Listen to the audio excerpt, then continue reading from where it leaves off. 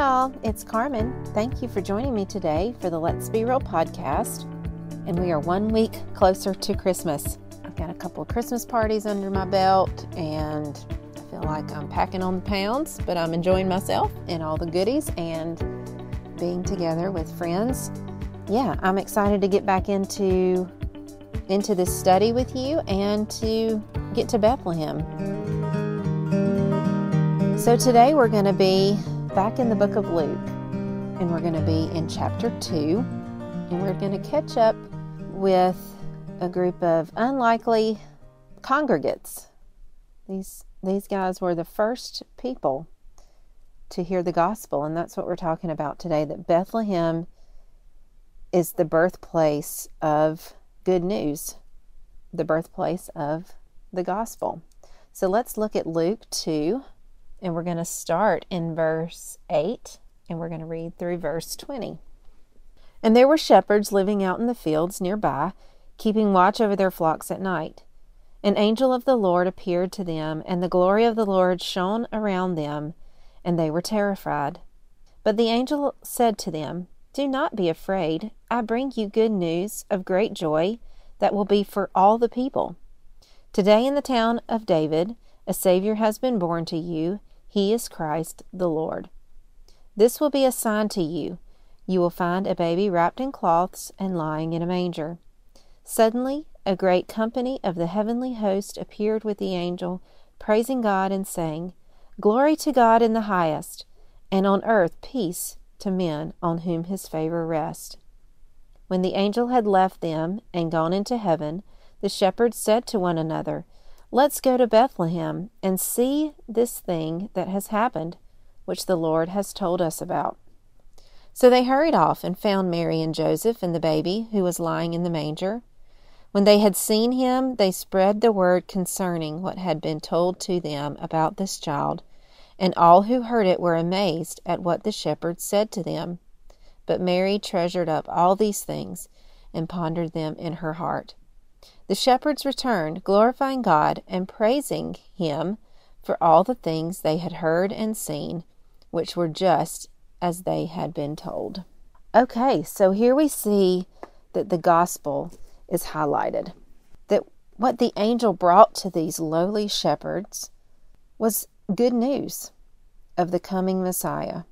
And we have several things to talk about. But first, like I mentioned before, I want to point out that these shepherds were the first, quote, congregates to hear the gospel. They weren't in a clean, lovely, comfortable church pew, but in a dirty, smelly sheep field. The proclamation of the gospel should not be limited to the four walls. And this account of the shepherds' interactions with this angel proves that point. So there's 9 things about the good news that we can learn from this scripture passage. Number 1 is that the good news meets us where we are. In verse 8, Luke tells us that these shepherds were living out in the fields. They were living there. They had made their home in these fields with this job of keeping watch over these sheep. And here we see that God is not limited to share the good news by location. Number 2, we see that the good news shines a light on humanity's dirtiness. We see this in verse 9, that these shepherds were lowly. If they lived in a field, that was probably not very clean, so they were dirty. And then they were terrified, a human emotion that sometimes is not very pretty or very clean when we're fearful. So the good news meets us where we are, and it shines a light on humanity's dirtiness. Number 3, the good news is joy for all people. That's what the angel tells us in verse 10. To calm these shepherds' fears, and perhaps they were startled that an angel was there standing with them telling them these things, told them that the good news is of great joy for all the people. Everyone, no one is excluded from the good news and the joy that it brings. Number 4, The good news does not disagree with prophecy. The good news is true. The shepherd tells them that they'll see a sign, that the Savior was born in the town of David, that he is Christ the Lord. This all goes towards prophecy, and it's true. How many babies do you think they would have found being born on that night? And certainly, how many other babies would be wrapped in cloths and lying in a manger? I dare say there were none. So that angel told them exactly what to be looking for, and that's exactly what they found. Number 5, the good news brings praise and a correct view of who God is. And this is in verses 13 and 14, when we see the heavenly host appear, and they begin to praise God for all that he's done. Number 6, the good news requires a response. In verses 15 and 16, we see that the angels just didn't stand there in the field looking up at the sky, and they didn't just return to their task of keeping the sheep. They had heard the good news, and then they needed to respond. So they said, let's go to Bethlehem. Let's go check it out. Let's go. Number 7, the good news is to be shared. Verses 17 and 18 tells us this, that after they had confirmed the truth, that what the angel told them, then they could spread the word concerning all that they had heard and seen. And so the good news is to be shared. Number 8, the good news is to be treasured and pondered. What does that mean? For Mary, she kept all the things that was happening to her in her heart. But I think that when it comes to the gospel, yes, 100% we need to treasure that. It's a gift. And then we need to ponder that. We need to think over what the gospel is and what it means to us individually each and every day. And never get over the gospel.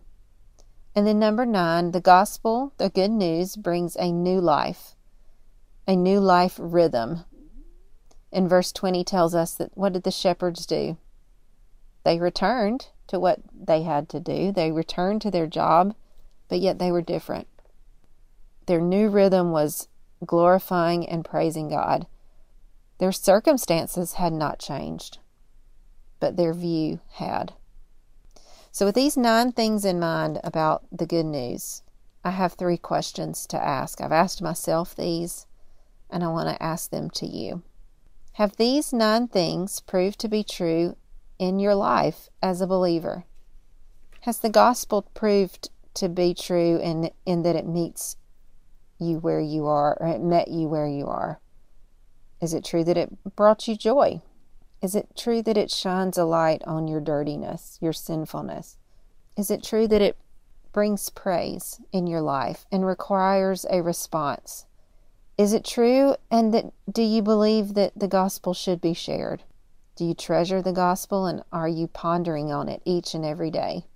And has the gospel transformed your life and brought you into a new life rhythm of glorifying and praising God? The second question I want to ask is, has the good news settled into my heart so concretely that these 9 things are evident to the people around me? And then, do I think of the gospel in terms of these 9 things?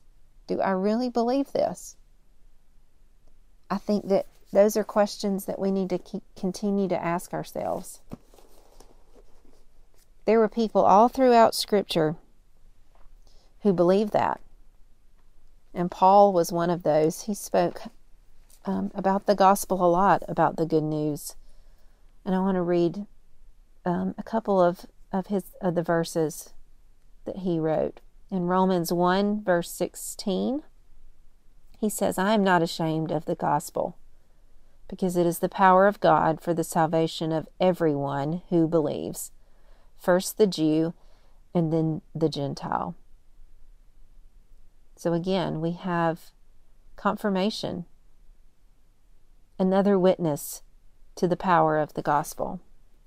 1 Thessalonians 2:4, Paul tells us again. He says, on the contrary, we speak as men approved by God to be entrusted with the gospel. We are not trying to please men, but God, who tests our hearts. He treasured the gospel. He treasured the good news. And he wanted to please God in how he interacted with the gospel and believed on the gospel. While this is not Paul writing, this is the Apostle John. But in Revelation it says, chapter 14, verse 6, Then I saw another angel flying in midair, and he had the eternal gospel to proclaim to those who live on the earth, to every nation, tribe, language, and people. So this gospel, this good news, is not going anywhere. It was proclaimed 2,000 plus years ago to the shepherds, and it will again be proclaimed in the last days. So what is our response? Our response is to proclaim it now, to share it now, to live in view of the gospel now. I want to leave us with a passage in Colossians chapter 1, and this is the gospel in a nutshell. And where it says he, referring to Jesus, I'm going to actually say Jesus' name. So verse 15 of Colossians chapter 1, Jesus is the image of the invisible God, the firstborn over all creation. For by Jesus all things were created, things in heaven and on earth, visible and invisible, whether thrones or powers or rulers or authorities, all things were created by Jesus and for Jesus. Jesus is before all things, and in Jesus all things hold together. And Jesus is the head of the body, the church. Jesus is the beginning and the firstborn from among the dead, so that in everything Jesus might have the supremacy. For God was pleased to have all his fullness dwell in Jesus, and through Jesus to reconcile to himself all things, whether things on earth or things in heaven, by making peace through his blood shed on the cross. Once you were alienated from God and were enemies in your minds because of your evil behavior. But now God has reconciled you by Christ's physical body through death to present you holy in his sight, without blemish and free from accusation, if you continue in your faith, established and firm, not moved from the hope held out in the gospel. This is the gospel that you heard, and that has been proclaimed to every creature under heaven, and of which I, Paul, have become a servant. This is what Christmas began. This is what was birthed in Bethlehem. The incarnate God with us, but the good news that God has not left us in our sinful state. That news has to be shared. It requires a response. It should bring forth praise from our hearts. It is to be treasured and thought about every day. Don't ever get over the gospel. And I hope that this Christmas would be a time where you think about that you think about what Jesus' birth brought to us and the good news that is. Let's pray. Dear God, thank you so much for this time. Thank you for this scripture. Thank you that we have this account of these shepherds who were very much like me and perhaps my friends who were listening. That while they were going through their everyday routine and task, you interrupted where they were and you brought the good news to them. And I thank you that they saw fit to spread it, that they valued the gospel that much that they decided to tell others. And I thank you that someone valued the gospel enough to tell me. And I pray that I would value that good news enough to tell someone else. God, this gospel is eternal. It was birthed in Bethlehem, but it will be with us until the last days. and until you create a new heaven and a new earth, and we get to reside with Jesus, the good news in person. We look to that day, but in the meantime, we celebrate what you did, and we commit to sharing that good news, to letting it change us and change others. Thank you for this time. Thank you for these truths. This is real. This is real life. Help us to take hold of it. In Jesus' name, amen. All right, y'all. Thank you for joining me today. I'm excited about where we're going to go next week. We're going to look at Bethlehem and how it was the birthplace of royalty. Should be fun. And I bet you can guess who we're going to be looking at as they travel to Bethlehem. I hope you'll join me then, and I hope you continue to enjoy your time as we prepare for Christmas. See you soon. Thank you for joining me today for the Let's Be Real podcast. I hope that you have been encouraged by our time together. Friend, I want you to know that Jesus is so important to me, and I want to share with you that you can have a relationship with Jesus just like I have a relationship with Jesus. There are 3 easy steps to finding that relationship. Number 1, admit that you are a sinner. Number 2, believe on Jesus as the only one who can save you, because he lived a perfect life. He died on a cross.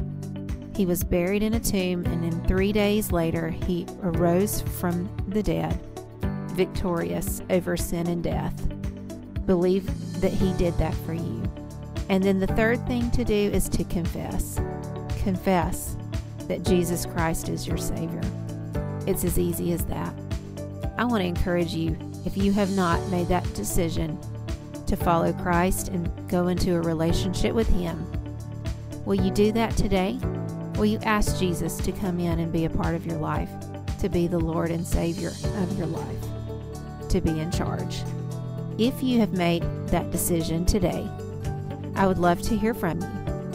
Please email me at berealkarmen@gmail.com so that I can be encouraging you, praying for you, and sending you some resources to help in your new walk with Christ. Check out more encouraging gospel-centered podcasts on the Kingdom Rock Podcast Network at kingdomrock.org. This is Karmen. Go be real. The world needs to see it.